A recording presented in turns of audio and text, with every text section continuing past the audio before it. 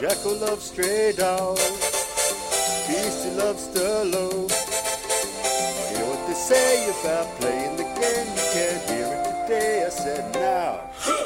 Welcome back to Legal Counsel, coming at you back in our regular slot on a Tuesday evening, as always, calling rugby league enthusiast, former Hong Kong Rugby League board member, former Hong Kong Rugby League international, Jack. How's it going, mate?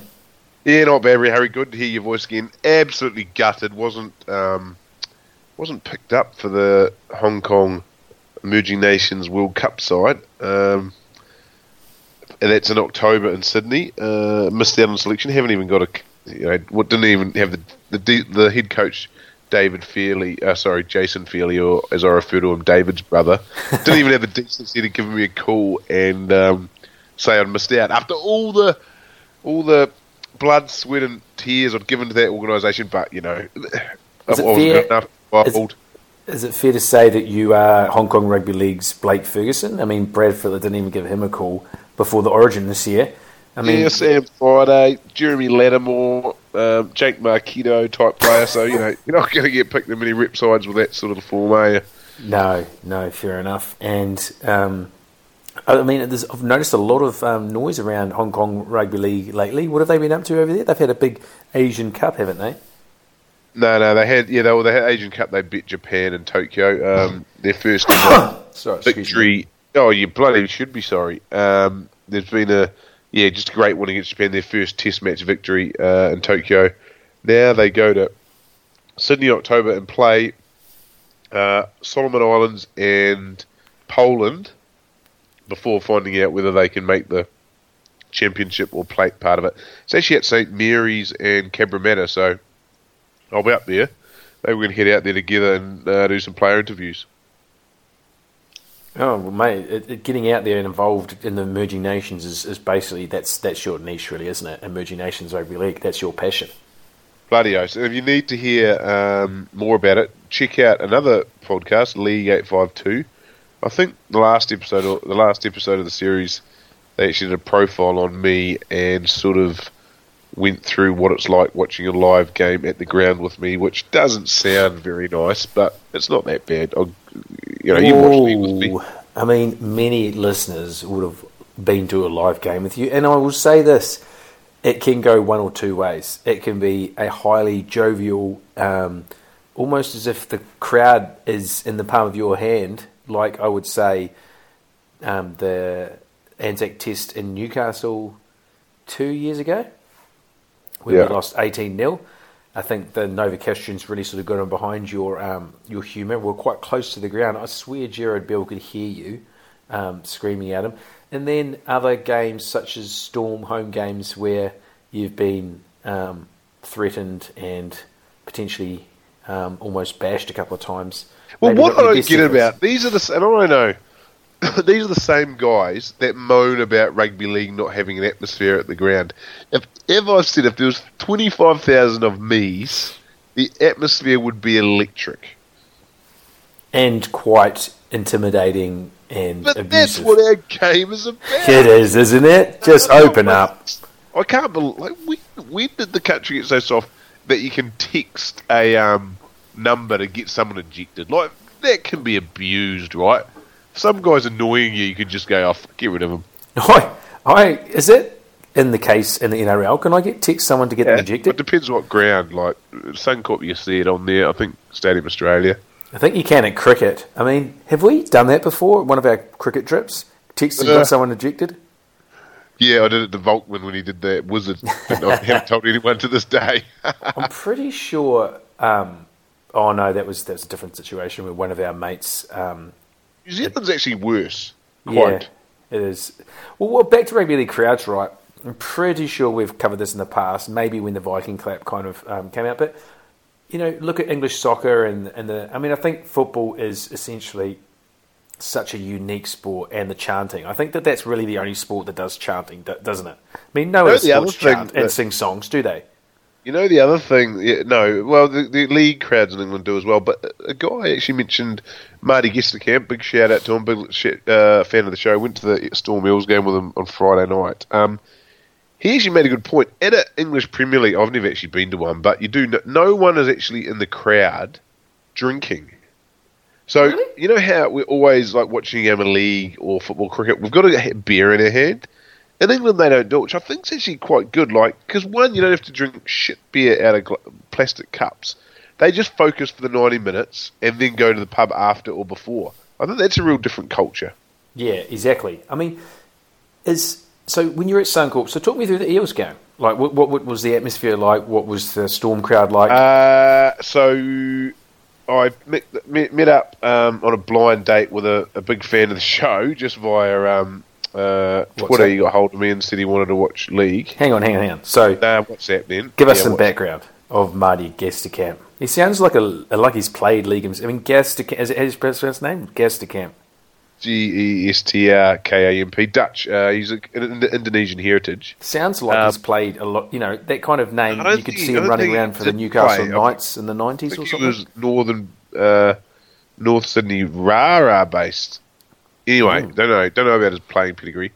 Met him at the pub, watched the pub game, which I must say, the pub game, which, like, you know, when in 12 years people are using the pub game adverb like every left, right, and centre, I think you could attribute it to this podcast. It's getting big. Yeah, I mean, it just makes so much sense, doesn't it? I actually tweeted it out to a couple of people on Twitter, and instantly they came back and just agreed with it. The pub game. I mean, it sticks, and you would have to chalk that one up to legal counsel. There's no doubt. So then, no doubt. And then, so we watched the pub game at the Limerick. You know the Limerick Arms, don't you? South Malcolm. Yes. An old Wolves pub. And then we got a Ruba and got to Taranaki Lower Right League Stadium. His wife actually had a mate who worked for marketing for Storm, so got us free tickets quite close to the ground. But as soon as he came out of the ticket, she gave me a Melbourne Storm scarf. And I was wearing my Warriors one, so yeah, it was a bit... Yeah, I just said, look, you guys will stitch me up here. Like, Did you still get the... You know, one of the old fascinations with the old Storm stadium, they had that... It's not like a drum. It's almost like a... You know, one of those kind of Polynesian style, but it's like a stick hitting it, like almost like a drumstick. You know, it's a percussion instrument. Yeah, what would you call that? An island drum. It's not quite as heavy as the old Warriors drums, which have been on and off over the years, and I think they just have them now to the Warriors come on the field to them. But that's quite synonymous to Storm crowds. Storm crowds, would you say, educated? Do they know their rugby league? Yeah, they are. I enjoy them. They're also quite a loyal and fierce bunch. I respect them. Like, they're in behind enemy lines, so to speak. So you've got to keep working with each other. So we sat down, pretty good seats down by halfway. My banter was appreciated, I think. There's an Eels fan, so there's an Eels, again, people get really confused because I was wearing a Storm and a Warriors scarf, but going for the Eels. And there was a guy behind me, real big Eels man. It was his look at me when he looked at me was so weird, because I was like going, oh, this is bullshit, mate. They're giving the Storm a bit of a leg up. And he looked at me like, I'm wearing a Storm scarf and a Warriors scarf, and I'm going for the Eels. He's looking at me like he's taking the piss. No, he's taking the piss, because I was sort of on his side, but he thought I was being sarcastic. And, I got a shout out from, you'll love this, Brandon Smith, just before he got on. He got injured, unfortunately, but before he got on, I yelled out, because he was only about 10 minutes. I go, Waiheke Island! And he gave me that, you know, that thing where you hold one thumb out and a little finger? Hang loose. Sort of rotate it. Hang loose, mate, man. Yeah. Well, that's good. He's injured. Solomona's injured. Chambers is out for... So I didn't see the Chambers hit. It got described to me today as the worst tackle of the season. And I know that kind of tackle that Chambers has been persisting with all year. And he gets them, almost wraps them up from behind, and then jumps up and down, almost like it's a wrestling move. Yep. And he only got 3 weeks, which, I mean, if Sam Lozone can get 2 weeks for raising his elbow as he's running forward, and Chambers gets 3 weeks for this, 1 week extra, the judiciary hasn't still really got it right, have they? No, they haven't. They haven't for years. I mean, it's... I thought 3 weeks wasn't too bad for it. Some people were saying 5. At 3 is pretty. You missed first round of finals, which is pretty bad. But look, if you start talking about the judiciary, you drive yourself. Actually, far out. We've got to tell the listeners at the end of the show the Steve Betts interview will be on, because a lot of people have been crying out for it and asking about it. What I was going to say though was, well, hang on, just stop there. Do you want to just give people a heads up on who Steve Betts is? Oh, he's was arguably the game's greatest touch judge in the 90s and late 80s. That big fat Dero, Ray Hadley, said he was the greatest man to ever hold a flag. So anyway, he's a good, and it's quite topical after, well, not topical anymore because I did it 3 weeks ago, but when there was the debacle with that touch judge at the Sharks game.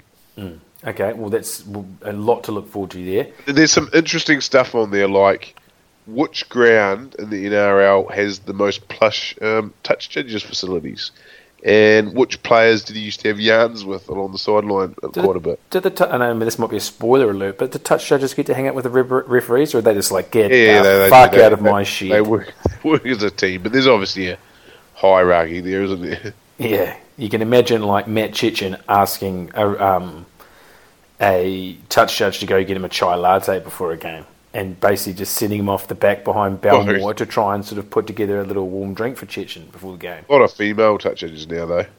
Yeah, there is actually. Anyway, back to the judiciary chambers, etc. That's what we say. If we keep talking about the judiciary, Harry, we're going to do ourselves in. It's more inconsistent than a bloody Warriors season. Yeah, I mean, there's not much to talk about, is there? There's this bugger all. You want to talk about your 3 things you learn from each week.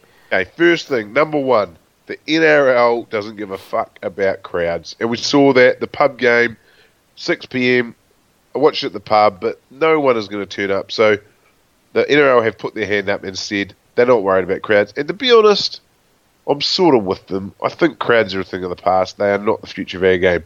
Number 2. But can I just say, I saw a stat the other day comparing the crowds now to the crowds 16 years ago. They haven't changed one bit. Exactly. Rugby league's always been a poorly attended sport. In Australia, so it's a less percentage of the population. But it's harder to get around anywhere. It's just a great TV sport. Let's just leave it at that. Let's leave it at that. The second thing I learned was, let's say Saturday night, that Josh Dugan is a phenomenal footballer. And I've said it a couple of times. He's the greatest I've seen once he has the ball in his possession. He can't pass. He can drop something. He can make defensive errors. But once the ball is in his mitts, there is no more destructive I've ever seen. And I'm sorry to say that. I think that he's past his best, and he had a very short peak as a fullback with headgear for the Raiders. Yeah, I know. He had a peak, but he never was fantastic for the Dragons. I don't think he was ever really great for the Dragons. Surprisingly good rep player, I think. Exactly. Really good for one Australia. Of the top 3 Meninga picks, quote him. Yeah, I mean, it'd be interesting. So, was he healthy during Origin? Yep. Or did they not pick him because he was injured? They didn't pick him. I think they didn't pick him. What's his position now, though? Is he a centre now? Is he just, that's it? He's a centre? I'm happy for him to be a wing. He's a wing. He's playing wing for the Sharkies. Yeah, that's outrageous. He's wasted on the wing. He is not a winger. For the end of his career, He's I like not fast. him. Okay, that's number 2. Number 3 is you aren't as passionate as you say you are. Why, I can't. You didn't watch language, mate. There's females and children watching this. You didn't even watch the Warriors game live. Well, I'll tell you why not. Okay, I want to hear this. I watched the first 60 minutes. Okay, so I was on day here all weekend. My wife was in Melbourne. Probably should have gone to the Eels game with you, actually, but I just forgot to tell her. And my son had got up from his sleep, and you know what it's like looking after a young boy. You've got to run them like a dog, and if he's inside for any length of time, he loses his shit. So I have to get him outside. Now I almost had him. With 25 minutes to go, he was on tilt, and I had to get him out of the house. So I recorded the game, and I followed the rest of it on my phone. And I mean, we've gone over and over and over what it's like to support the Warriors. I don't think you'll ever really understand until you're a Warriors fan. But I basically, my anxiety was peaking and then I was following it on Twitter and looking at messages. And then I had a private text message from a mate who put $100 in the Warriors. You know who you are. And he goes, yeah. And then I thought, okay, that means we're either tied or we are ahead. So I jumped onto Twitter and I was refreshing. And then I saw this fucking cunt of a, Bulldogs fan going, Lachlan Lewis, what a field goal! ! Times 10. And I was just like, fuck my life. This is just, they don't make it easy on us. We haven't made the final since 2011. They're really going to make us work for it. So yeah, I am extremely passionate Warriors man. I'm a big rugby league man, as you know. Don't question, sometimes family's got to come first, and there was going to be a breakage in my place if I didn't get that little boy. I lost 3 cases of beer on it, and I said to as soon as he came on, as soon as they interviewed that little fucking golden boy, Lachlan Lewis, and they said it was his birthday, I was like, fuck. It just, golden boys and birthdays, things just seem to align for them. And as I've said to a few people, I don't like golden boys.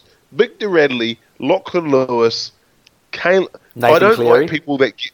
Nathan Cleary, yes! I don't like golden boy players. I like Daly, the guys... Evans, Cooper Cronk. Yes, you know. Well, Cooper Cronk actually isn't that much of a golden boy. He did actually work hard and came sort of through the ranks, but first when he came on the scene, he wasn't a golden boy. So Cronk's all right. But these guys, I'm more of a Manu Ma'u, Suyama Tinga. They have to work their way to get a shot. Guys that come out of prison and do it the hard way? Look, I don't like prison, and I'm not saying criminality is good, but there's something about that story, the story to fight hard for a first grade spot. There's a lot of appeal about it, 100%. It was an interesting one, though, wasn't it, the Dogs-Warriors game? Because the Warriors actually won a penalty count, which is rare. They won it 9-5, and they ran for 400 metres more than an opposition, which is usually like a dead giveaway that you win the game. And I think we're double the amount of offloads. So they won on the big game stats and then ended up losing. So they're going to fucking make us really earn those that final spot. I thought what it showed for me, I'm going to give you through a couple of my points from the weekend, was no game, no team is safe. And winning, back in the day, from last year, there's no back in the day. Every year prior to this one, if you are playing a team that is not fighting out for the 8th, you can almost chalk up that win as a guaranteed. If you're a top 8 contender versus someone who can't make the 8 in the last 5 rounds, you almost guarantee it. In the weekend, we had Broncos towel up the Rabbitohs, as called by legal counsel. We had the Panthers home to the Knights lose. We had the Tigers who are at home getting upset by the Dragons. We had the Sharks and Cowboys were neck and neck until they pulled away in the last last moment. We had the Bulldogs beat the Warriors, and we had the Raiders beat the Roosters. There is, if you can't say that the Knights are just as hard to play right now as, a team in the back end of the 8 like the Warriors and the Broncos and the Panthers. And fuck playing the Raiders, and the Titans can come out and smash anyone on their day at the moment too. The Dogs are hard to beat. And I tell you what, we'll probably get there at the end, but I tell you what, anyone that's got flogged this year and really embarrassed has come out the next week and made a statement. You just watch out for the Manly Sea Eagles this week on the Thursday night game. Yep. I think they'll beat the Tigers out at Campbelltown. So I'm just actually typing up a legal, because I've had some requests to put a legal counsel bidding ledger on. Okay. So let's say this. So week date this week we're going to put. So we start with $10. Okay. And we're going to put. No, turn that. Put another $0 on it. $10 is okay. 100. So how much are we going to put on the? We're down to the last 100. How much are we going to put on the Eagles this week? We're going to put 50 on the Eagles at $2.50. I'm just looking at some odds here. Okay. Because people have said we are that good. They want to see what the numbers tell them. Okay. Now you can have a chat. Well, we'll get to the games anyway, but we'll lock that one in. Another one you'd have to say. No, actually, we'll get to the games. I won't blow my load, but there's a couple of juicy ones. the All-Stars concept got released yesterday. Out of the blue. I didn't see that coming. I had no build-up. I had no idea that this was even on the cards. When you saw that, what did you think? I thought, brilliant. I thought, we don't give our administrators... we always just slag them off generally. Because they're shit. But they've got the All-Stars concept right. Look, I to be honest... I hated the old All-Stars concept. I didn't watch it. I never watched it. Why would you play 80 minutes to try and get injured before? It's just reeks of... There's no... Why the fuck do you want to play the World All-Stars? Well, it was originally the Indigenous that wanted a game, and they were crying out... Guys like Thurston and Preston Campbell and Tamanata, who I think were quite big in the early days, and they were just crying out they wanted a game, and they wanted to band together and celebrate their culture, and they were crying out for a game, and I guess all they could really think of was the All-Stars concept, which... Oh, that's dumb. The first couple of years, it was all right, because you had Wayne Bennett coaching them, and you had, one player from each team make it, and, there was a little bit of theatre in it. Then the last 3 or 4 of them, I didn't even watch them. It wasn't even a game that you would literally sit in front of your TV and watch, would you? It was shit. No, I loved the Indigenous players, but fuck yeah, look, this is brilliant. This is great for... I was thinking, is it good for New Zealand League or not? I think it could be if they get a good coach, because you might get a young Māori boy, because we've talked about the Gold Coast Māori factor, how there's going to be a lot more Māoris born in Gold Coast now, that if we can get them, like if there's a superstar, Kalyn Ponga, when he's 19, and he comes in the Māori camp, he's like, I'm Kiwi. Yeah, I think it could have some... It could only be positive. Or, no, it could be negative in that Aussie Maori bloke goes, oh, well, I can represent the Maori, so I don't actually need to represent New Zealand. Maybe. So it's going to be interesting how it goes. I think it all really comes down to where you live most of your life, doesn't it? I mean, when it's all said and done, Kalyn Ponga, Valentine Holmes, Corey Norman, a lot of these guys that are mentioned, they are born and bred, most of their lives, they've lived in Australia. So I guess they align with Australia. It's pretty hard. I guess there's some real, anomalies in there, like Josh Hoffman was one that really didn't live in New Zealand at all, and he ended up aligning with New Zealand. And Nathan Kalis. Nathan Kalis. Yeah. That's a theme. Granny Gate. But I was going to pull up the 2 teams that were read out. Keep talking about the concept as I pull this up. So I think the interesting thing is who's going to coach the Māori. Kearney, I guess, is probably your number one. I wouldn't mind seeing Bluey McLennan come out just for a token little run. He'd get the boys fizzing. Who coaches the Indigenous? They mix it up. They usually have Daly, don't they? Yeah, I think Laurie Daly coaches the Indigenous. So here goes the 2 potential teams at NRL.com listed. Greg Inglis, Josh Adokar, Latrell Mitchell, James Roberts, Dane Gagai, who actually, didn't know this, he's half Māori, and his mum's... So his cousin's Josh Hoffman. Cody Walker, Jonathan Thurston / Ash Taylor, Andrew Fafita, Nathan Peets, Ryan James, Joel Thompson, Wade Graham, Jack Bird, does he still play rugby league? Tyrone Peachy, Sam Friday, Adam Elliott, David Fafita, and then the New Zealand Māori team, Kalyn Ponga, Jordan Rapana, Dylan Walker, Dean Friday, Valentine Holmes, Corey Norman, Benji Marshall, Jesse Bromwich, Isaac Luke, Jordan McLean, Tohu Harris, Corey Harawira Naira, Elijah Taylor, Cody Nikarima, James Tamo, Joseph Tapane, Russell Packer. I think they didn't name James Fisher-Harris, which I think he would get in there quite comfortably. Leah Corey. Probably at the expense of an Elijah Taylor or a James Tamo. But that's a pretty strong couple of teams there, much better than the previous All-Stars. So there'll be some beautiful mid-Feb next year in Malcolm. There'll be some beautiful jerseys on for that too, wouldn't there? You've also got Jared Warrior-Hargraves, Brad Takarangi. There's quite a few other guys that you could throw in there, but pretty strong. Oh, no doubt. And so any other sort of... actually, what do you got here? Personal story about seeing a league player in each of us. What are you talking about there? Well, is there a stage... Like, I've been pretty blessed over my lifetime. I mean, I've seen Michael Crocker push 5 hookers Filipino hookers into a taxi in Hong Kong. I have went out on the piss with Steve Menzies in Hong Kong. I have... And Wendell Sailor. No, but Wendell, he was just a dick. I took Louis Brown out for his first ever beer at a licensed venue.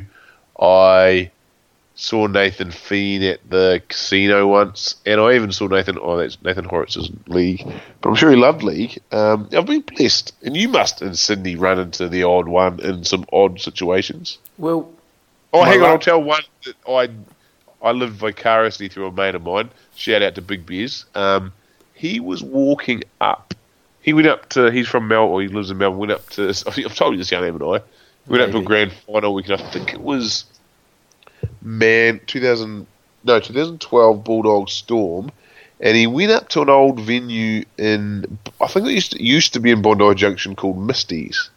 As he was walking, and you had to. I don't know if you know this place, but apparently you have to go upstairs. Mm-hmm. As he was walking in, he turned in and he saw Simon Wolford turn in to the place before him, and he was walking up the stairs to this famous establishment called Misty's, where a $50 pineapple fell out of his wallet, and Bez just plucked it up after him, and then went into Misty's with Simon Wolford, which I think is a brilliant story. So was Misty's quite a gentleman's establishment? I think so, which I think they've moved to Newtown now. Interesting. Actually, yeah. Interesting. The last league I ran into actually was Ben Cray. Walked past him in North Sydney the other day. I see a lot of Jared Warbury-Hargraves around my neck of the woods, and Bradley Clyde. Really? Come into my old cafe quite often, dressed nicely in a... I think he's in the Fin Services kind of... looks like he's, I would say, a financial advisor, if I had to guess. Bradley Clyde. Tell you what, he was getting some good kudos from his... former sort of players and colleagues about how he was unlucky not to be talked about Hall of Fame. Yeah, he's I think he had a pretty short peak though, didn't he, Clyde? Injured a bit, about 4 or 5 years. Nah, mate. I think I'm with these other players. He was unlucky. He was sort of underestimated, but everyone knew how good he was. People called him the best player in the game back then. He wasn't a gold boy. He was in some ways. He wasn't. No, but he's not a golden boy half. They were golden boy forwards, like a Wayne Pearce. Bradley Clyde are put in the same sort of bracket. Disagree heavily. Okay. Is a close comp like this year's necessarily good quality? I think it's the closest comp ever. In the Open era, in the NRL era, there's no doubt about that. But I think now, as I was sort of alluding to before, is that these teams in the bottom 8, anyone from 1 to 16 can win. I mean, look at the Eels. They did the reverse.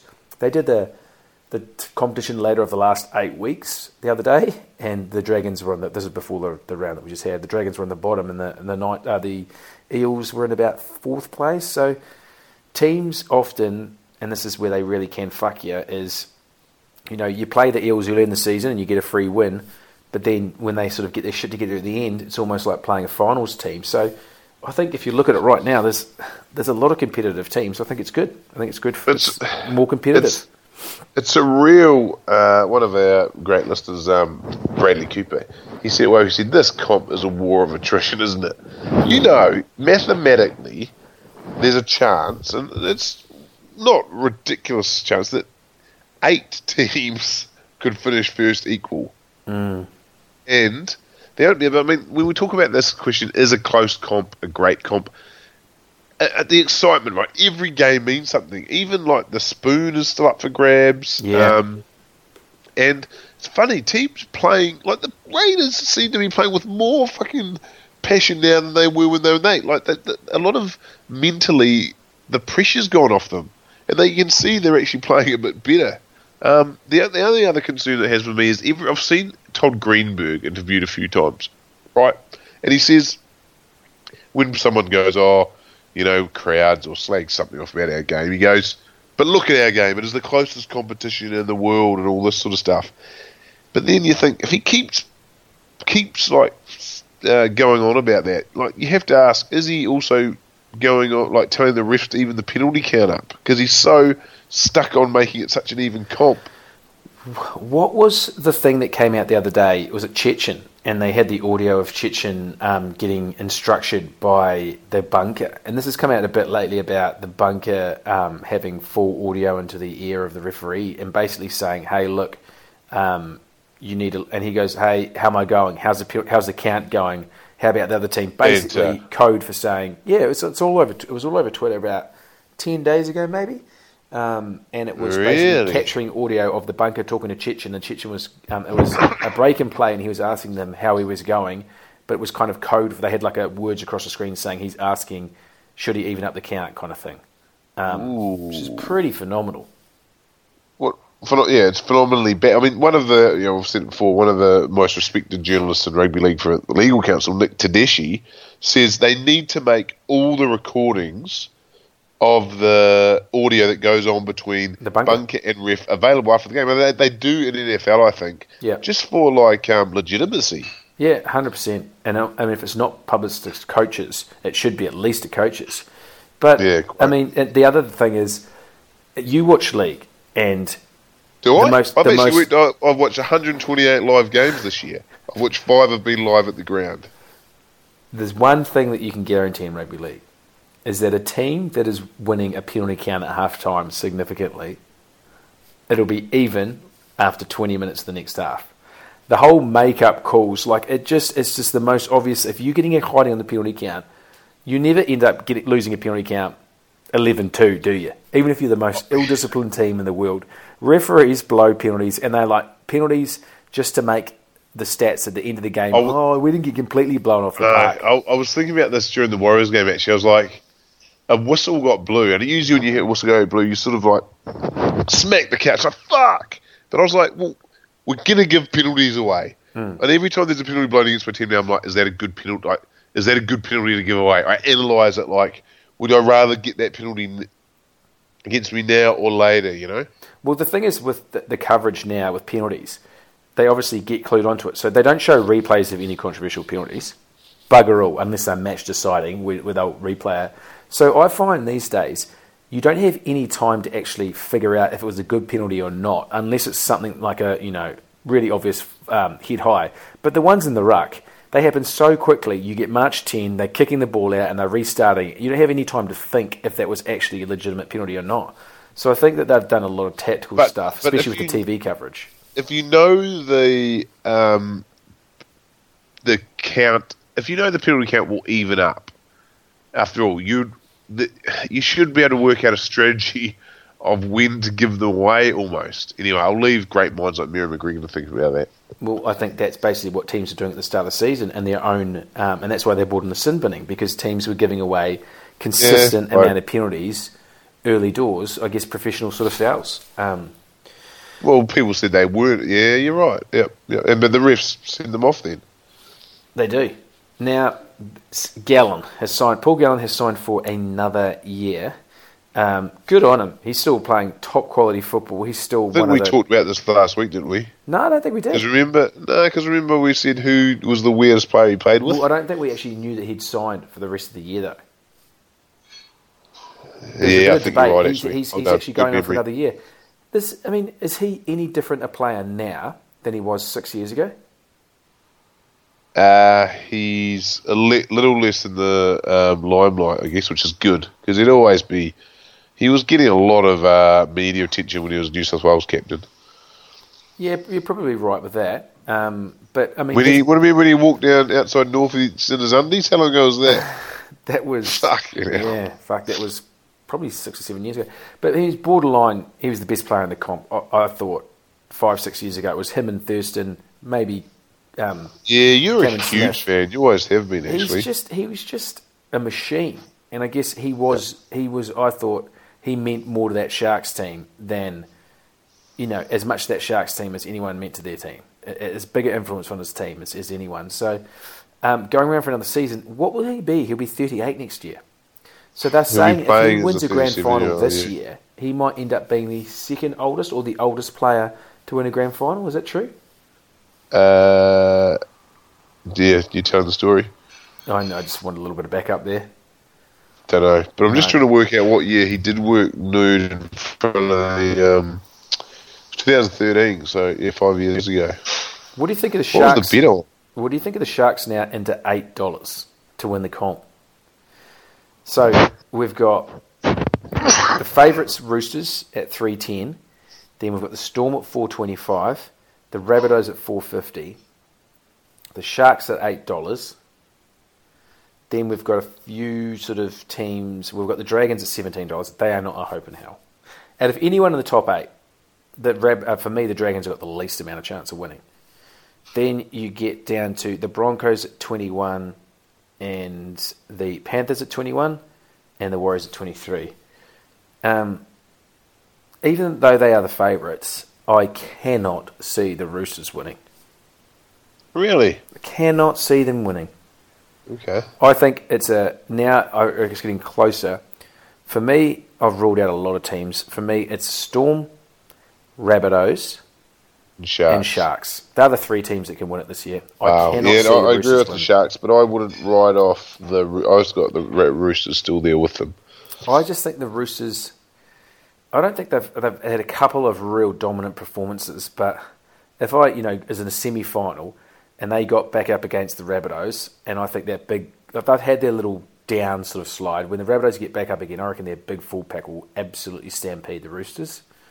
I think the Sharks, they've just got that veteran, win ugly. They've got class across the park, but they've just lost their centres. Ramien's out for the season. He's unbelievable. He's comfortably the rookie of the year for mine. Jesse Ramien. Really? But no, he didn't play too many games. Oh, no, you're right, he didn't. He is unbelievably good. And he's going to the Knights next year.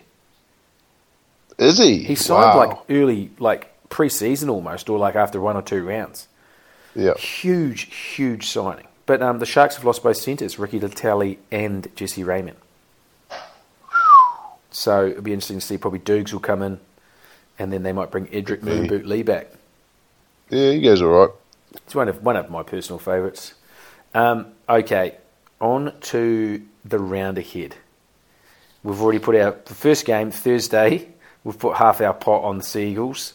Yep. Then we've got Friday, the pub game, Warriors v Panthers at Mount Smart. Very, very, very tough game to call. No Blake Green. No Blake Green. It's anyone's guess to see what kind of Warriors team pops out. But I guess fans of the Warriors will say every time they've been embarrassed or haven't won a game that they should have, they've come back relatively well the week after. I think the Panthers, even though they lost last week, I don't know if they've got their shit together a week later. I do like the fact... Has anyone got suspended from the fights? Nah, they've got fines. That's bullshit. I think... No, it's not actually, but... Well, I mean, tell that to Curtis Scott. Yeah, good point, actually. I think the Panthers moving Tyrone Peachey to 6, DWZ to 1, and they've brought in... they've dropped Sione Katoa, and they've brought that white hooker in. What's his name? Wayne Egan. Wayne Egan, yeah. I think there's a couple of nice moves from the Panthers that are trying to sort of kickstart them. That game's anyone's guess. I couldn't tell you. Cowboys hosting the Eels. You'd have to say the Cowboys at 1300 Smiles Stadium, wouldn't you? Yeah, it's real spoon bowl. Pretty much nearly out and out spoon bowl. Get the Eels at the bottom. I'd love to see them get a spoon.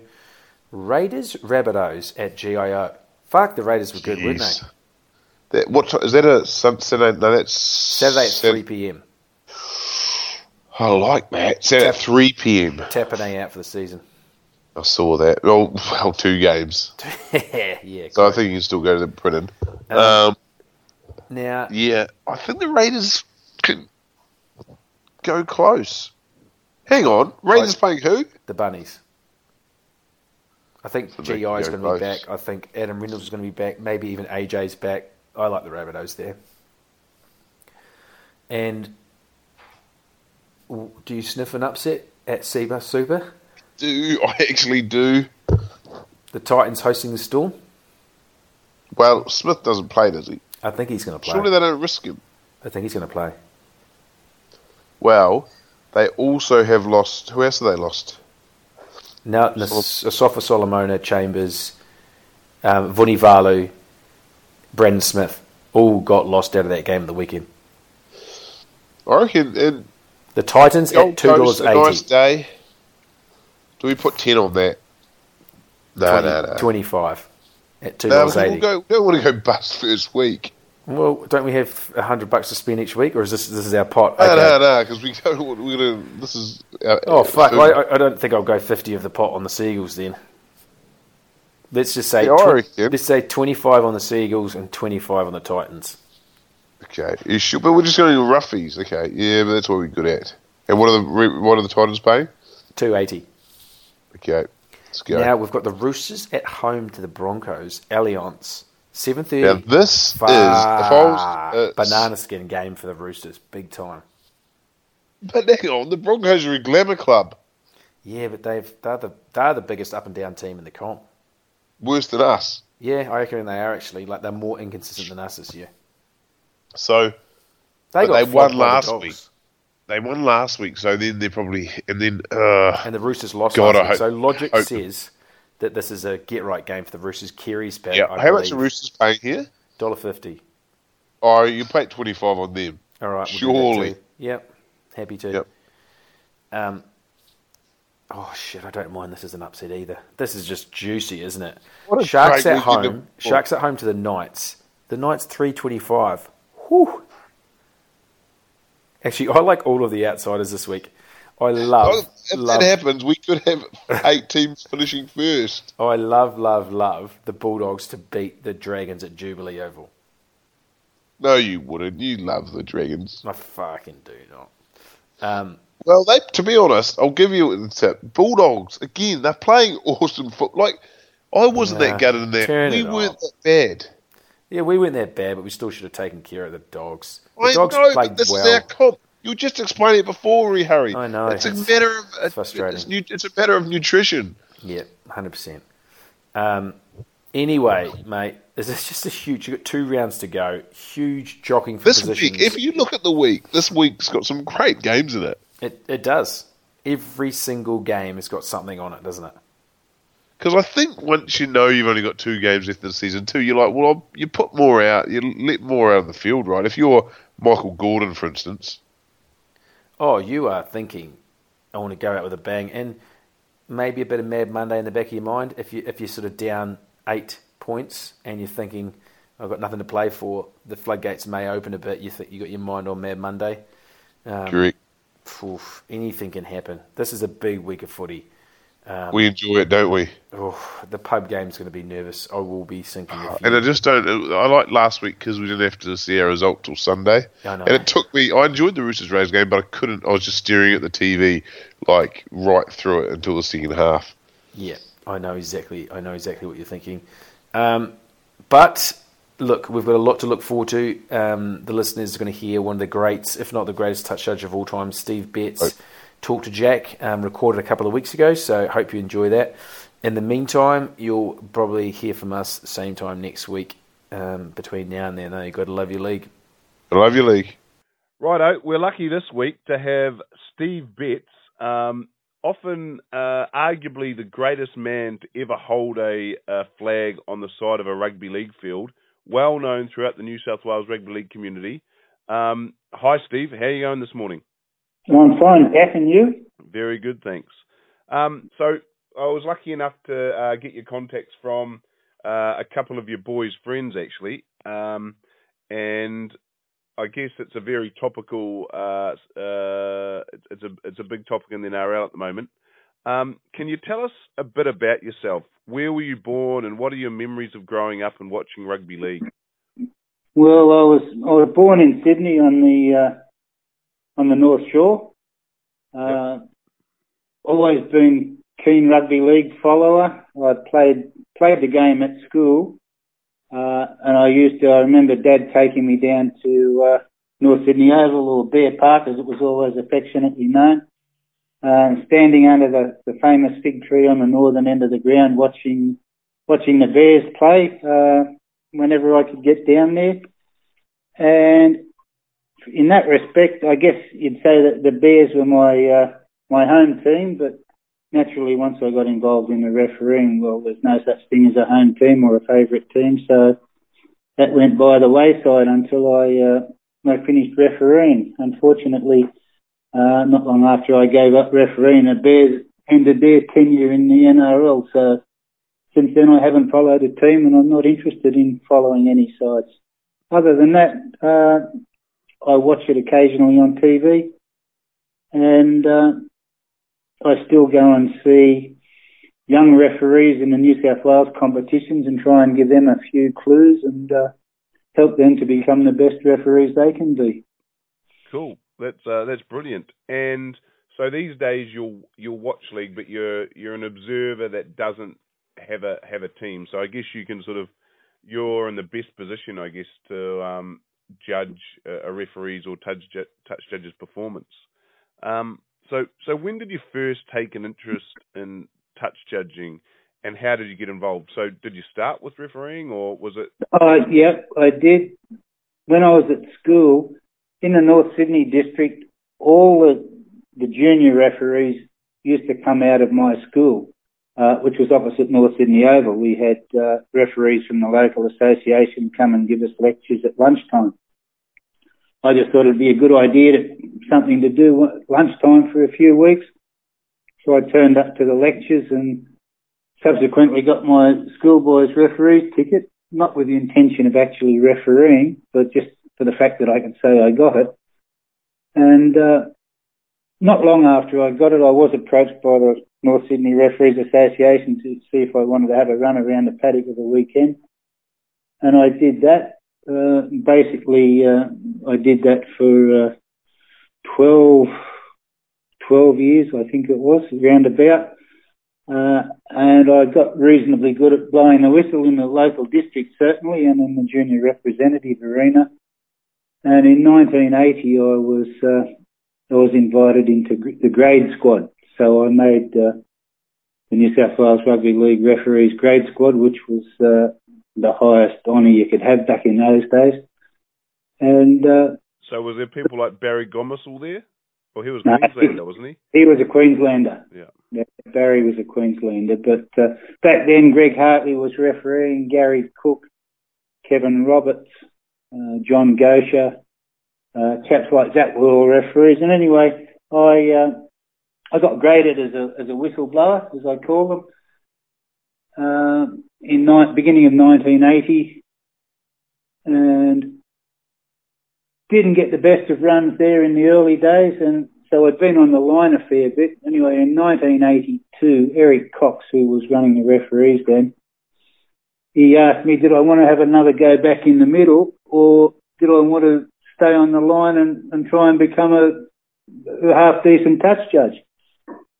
Well, at that stage, it had been a long time since I'd blown a whistle, and I thought, looking at the odds, there's 2 touch judges on a game and 1 referee, so I've got twice as much chance of getting to the top as a touch judge. So I decided at that stage in 92 that I would become effectively a professional touch judge, which is what I did. And by 1993, I made first grade, and for the next 18 years, I managed to get appointed to first grade every year. So I believe I'm still the only referee or touch judge that has been appointed to a first grade game for 18 years in a row. I could be wrong there, but I believe that to be the case. Well, that's definitely something to be very proud of, and you would have seen a lot of changes in the game over those years you're officiating. And were you involved when the in-goal judges were incorporated into first grade? When were they incorporated? In the late 80s, was it? I think from memory, it was either the very late 80s or early 90s, and in fact, I'm almost positive it was about 1990. Okay. And as it turns out, I was one of the 4 touch judges that were used in goal in the semi-final series of that year. So there were 4 of us did the first grades, and I happened to be one of them, which was somewhat unusual. I think it was the only year that I actually got to do that. The rest of the time I was on the line. But so I was involved as an in-goal touch judge, and they kept that up for some time until technology and more cameras sort of did away with the need for them. Yeah, I see. So when you look, I've ran the touch judge occasionally when I've been doing it sort of, or have I, like at amateur park football level as a player, you know, when you're injured or something. Sure. But what do you think are good personality traits a touch judge should have? Well, I think for a start, to be any sort of referee, you've got to be thick-skinned, because it's not the easiest job to be an official in sport. And as we know and we hear about far too often, officials do cop a lot of unwarranted flack from spectators and players at times too. So you've got to be thick-skinned to be able to deal with that and not let it affect you. I also think you need to be a good decision maker, because there are a lot of things happen on the football field where you have to weigh up the circumstances. The obvious things as a touch judge, you know, balls going into touch and kicks at goal and all that sort of stuff. But there are other things where there might be a degree of foul play or, you know, back play incidents, and you've got to weigh up what you're going to do about them. So you've got to make decisions all the time. You've got to try and help the referee where you can. Yeah, so it's an interesting one, because I did a little bit of refereeing in Hong Kong. I was in Hong Kong and we started a fledgling rugby league competition up there, and basically there wasn't many people that had the skills to ref or knew the knowledge of the game, and I'm not saying I knew enough about it, but one thing I did from doing it, and I think players, it would almost like if you got the players to go and do a refereeing or did some refereeing at junior level, sometimes you physically cannot see what happens. You actually cannot. And that is where, I guess, decision-making needs to be made. You need to you have to weigh up the options, I guess, on what could have happened. It's the old story. If it waddles like a duck and it quacks like a duck, there's a good chance it's going to be a duck. Exactly, yeah. So you're right. Sometimes you have to weigh up the odds, and what we do is what we used to call it was, you know, make the percentage call. Yeah. And hopefully you get it right. And I guess that happens. So how much does teamwork come into play too? Because obviously the officials on a rugby league field, they are a unit rather than individuals, aren't they? That's right. I remember years ago I did an interview on Channel 7, and they before a game at Brookvale Oval, and they interviewed myself and the other touch judge, Kevin Russell. And one of the points we made then is, back then we were like the referees were like the 17th team. There were 16 teams in the comp then.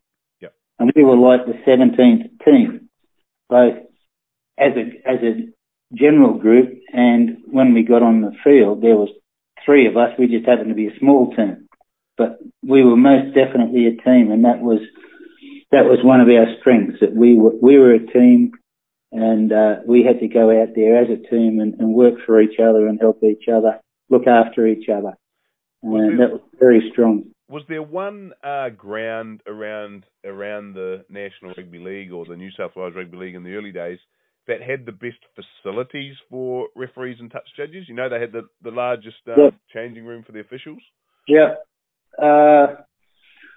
Probably, I would say, just harking back on it, when Brisbane were at QE2 Stadium, we had a big facility there as far as change rooms go.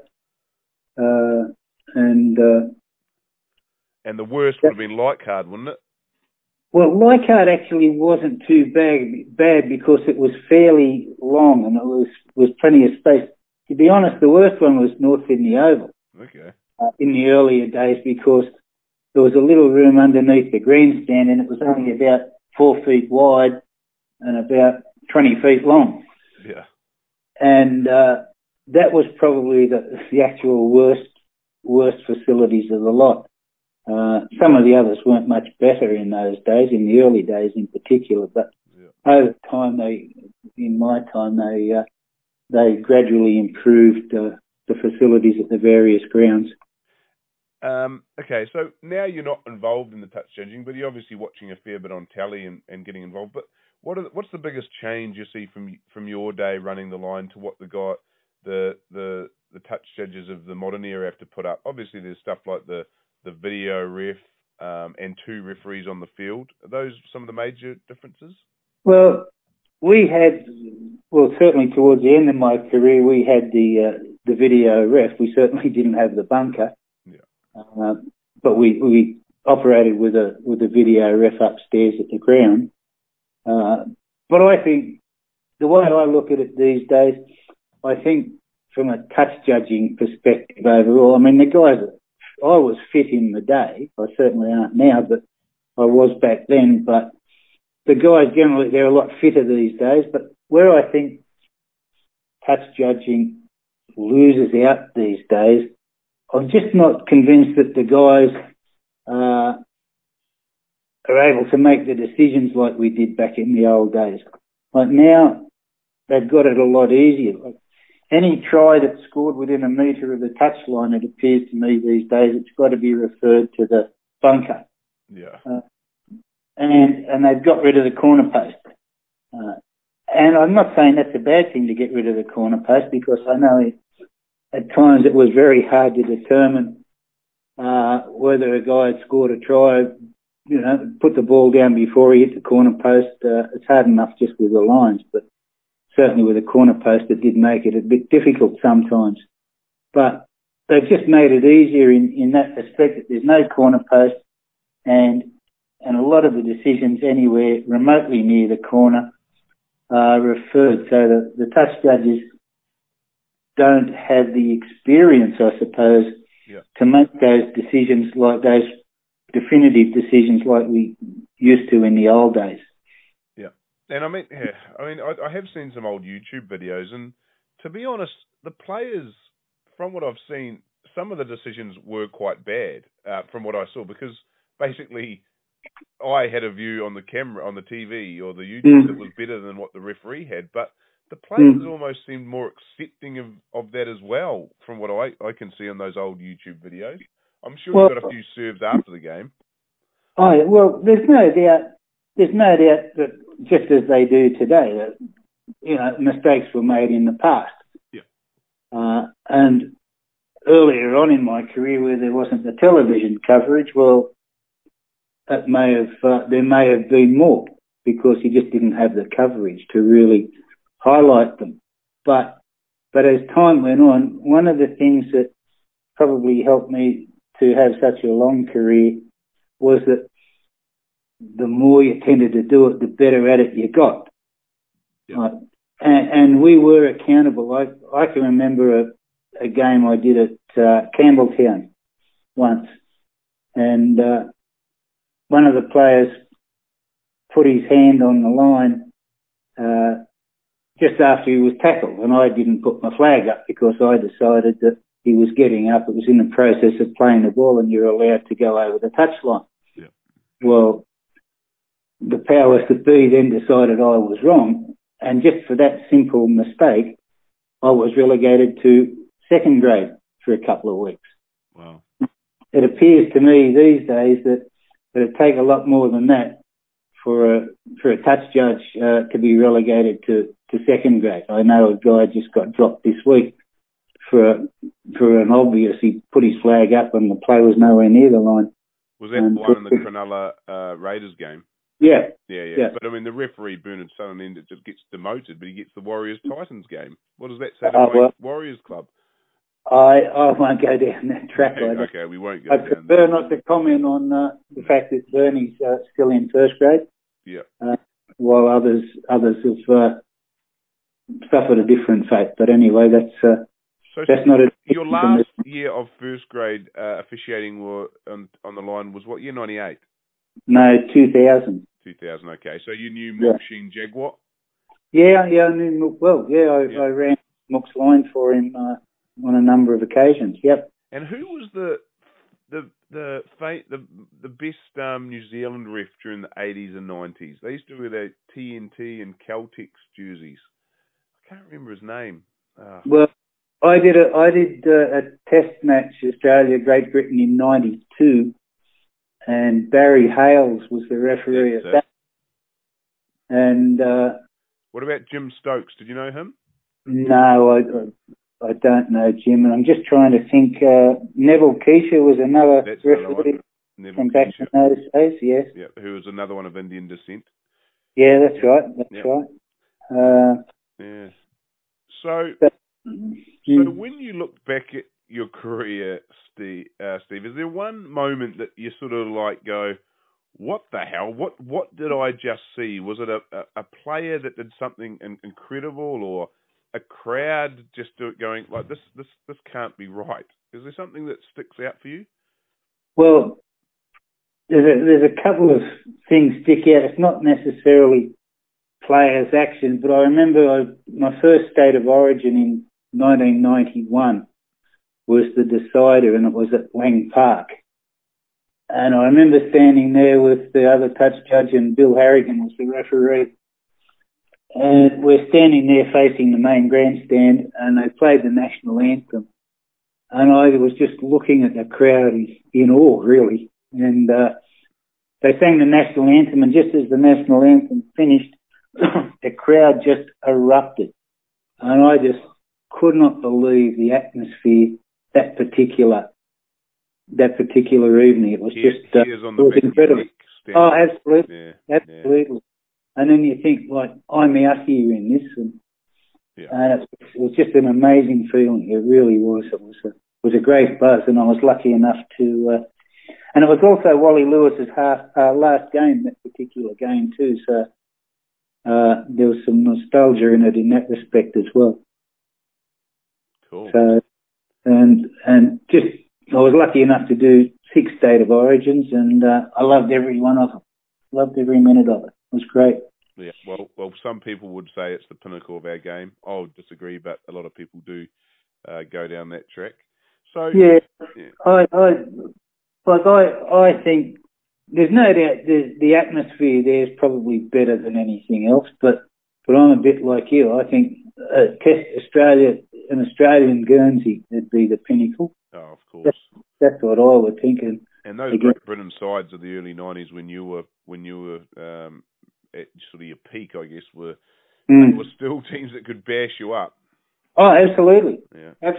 They were great. They were great sides, and yeah, the fact that I look at that from my perspective as an official, that is in fact the pinnacle of my career, that I got selected to effectively represent my country as an official in an international fixture. So that would be the proudest moment of your career when you look back on it. Oh yeah, I think so. I think that would be it. You know, there's, as I said, the state of origins and the grand finals and all that, they're terrific. But yeah, to be selected to do a Australia Great Britain Test match in particular was certainly a highlight. Cool. Now, I don't want to, because this could be quite a sensitive subject, so you don't need to answer it if not required. But was there any player that was a really annoyance to you on the line? Or opposite that, was there a guy that you thought was really, polite, and every time you ran the line, he was a winger? I guess as a touch judge, you probably start to get relationships with wingers more than anything. You do. Is there anyone that sort of goes, "Oh, g'day Steve, how's it going? I remember last time I saw you were playing Easts at SFS or something." Did you build relationships in that way? Yeah, you sort of do, because it was sometimes a fairly lonely job out there on the line by yourself almost, and the only people that were anywhere close were like the wingers and occasionally the centre or whatever. So I'd always say to the wingers when I was at the start of play or something, or how are you, how are you today, blah blah blah, and I'd try and just develop some sort of rapport with them, and most of them were pretty good.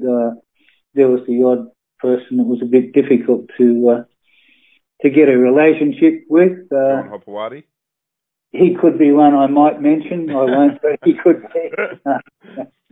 But, others were quite good. Jamie Ainscough, I remember back when he was a Newcastle player, and he often played on the wing. Yeah. Rod Wishart. Yeah, I was thinking Rod Wishart. He looked like a guy that sort of, would be quite friendly. Yeah. So he was all right.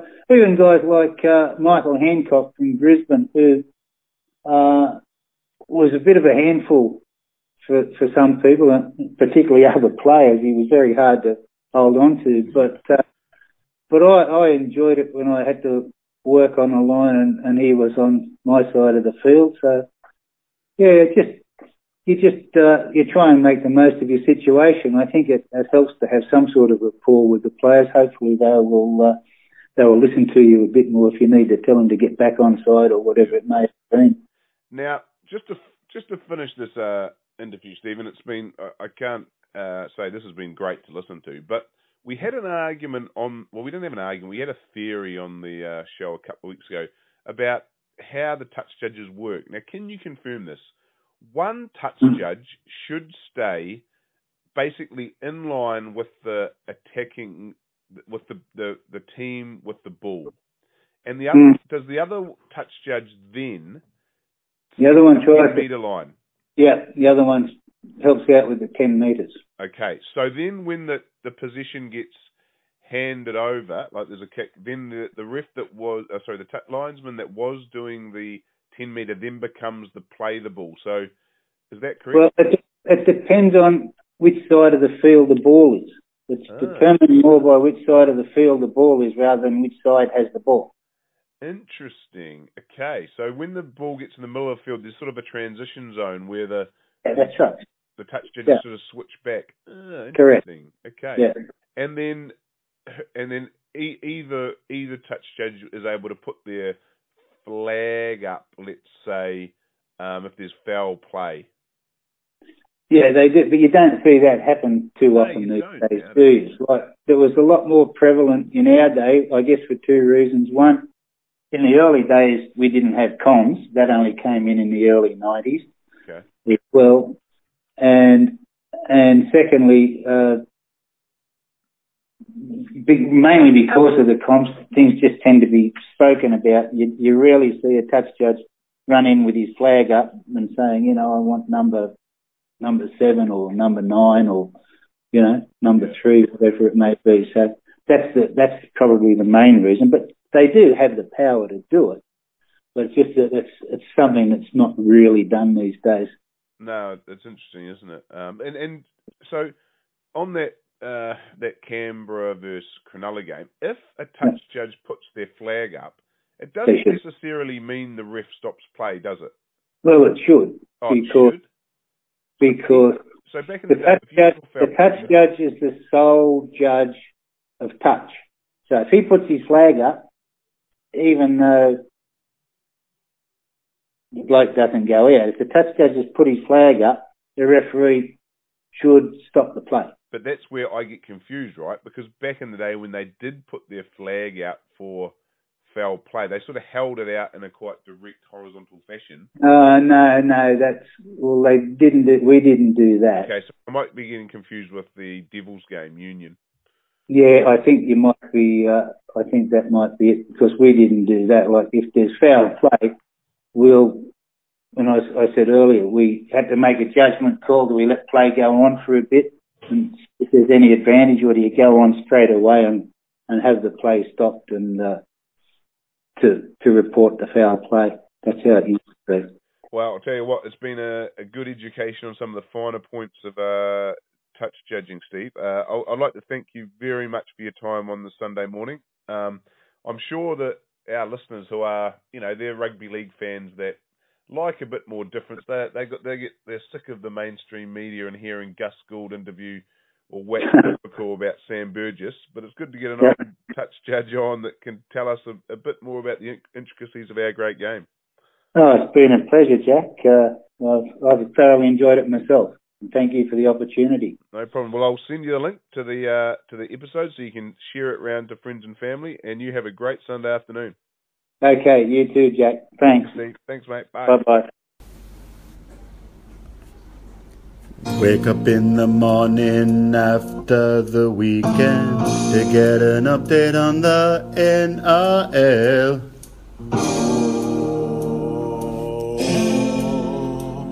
Me legal counsel Wake up in the morning after the weekend to get an update on the NRL.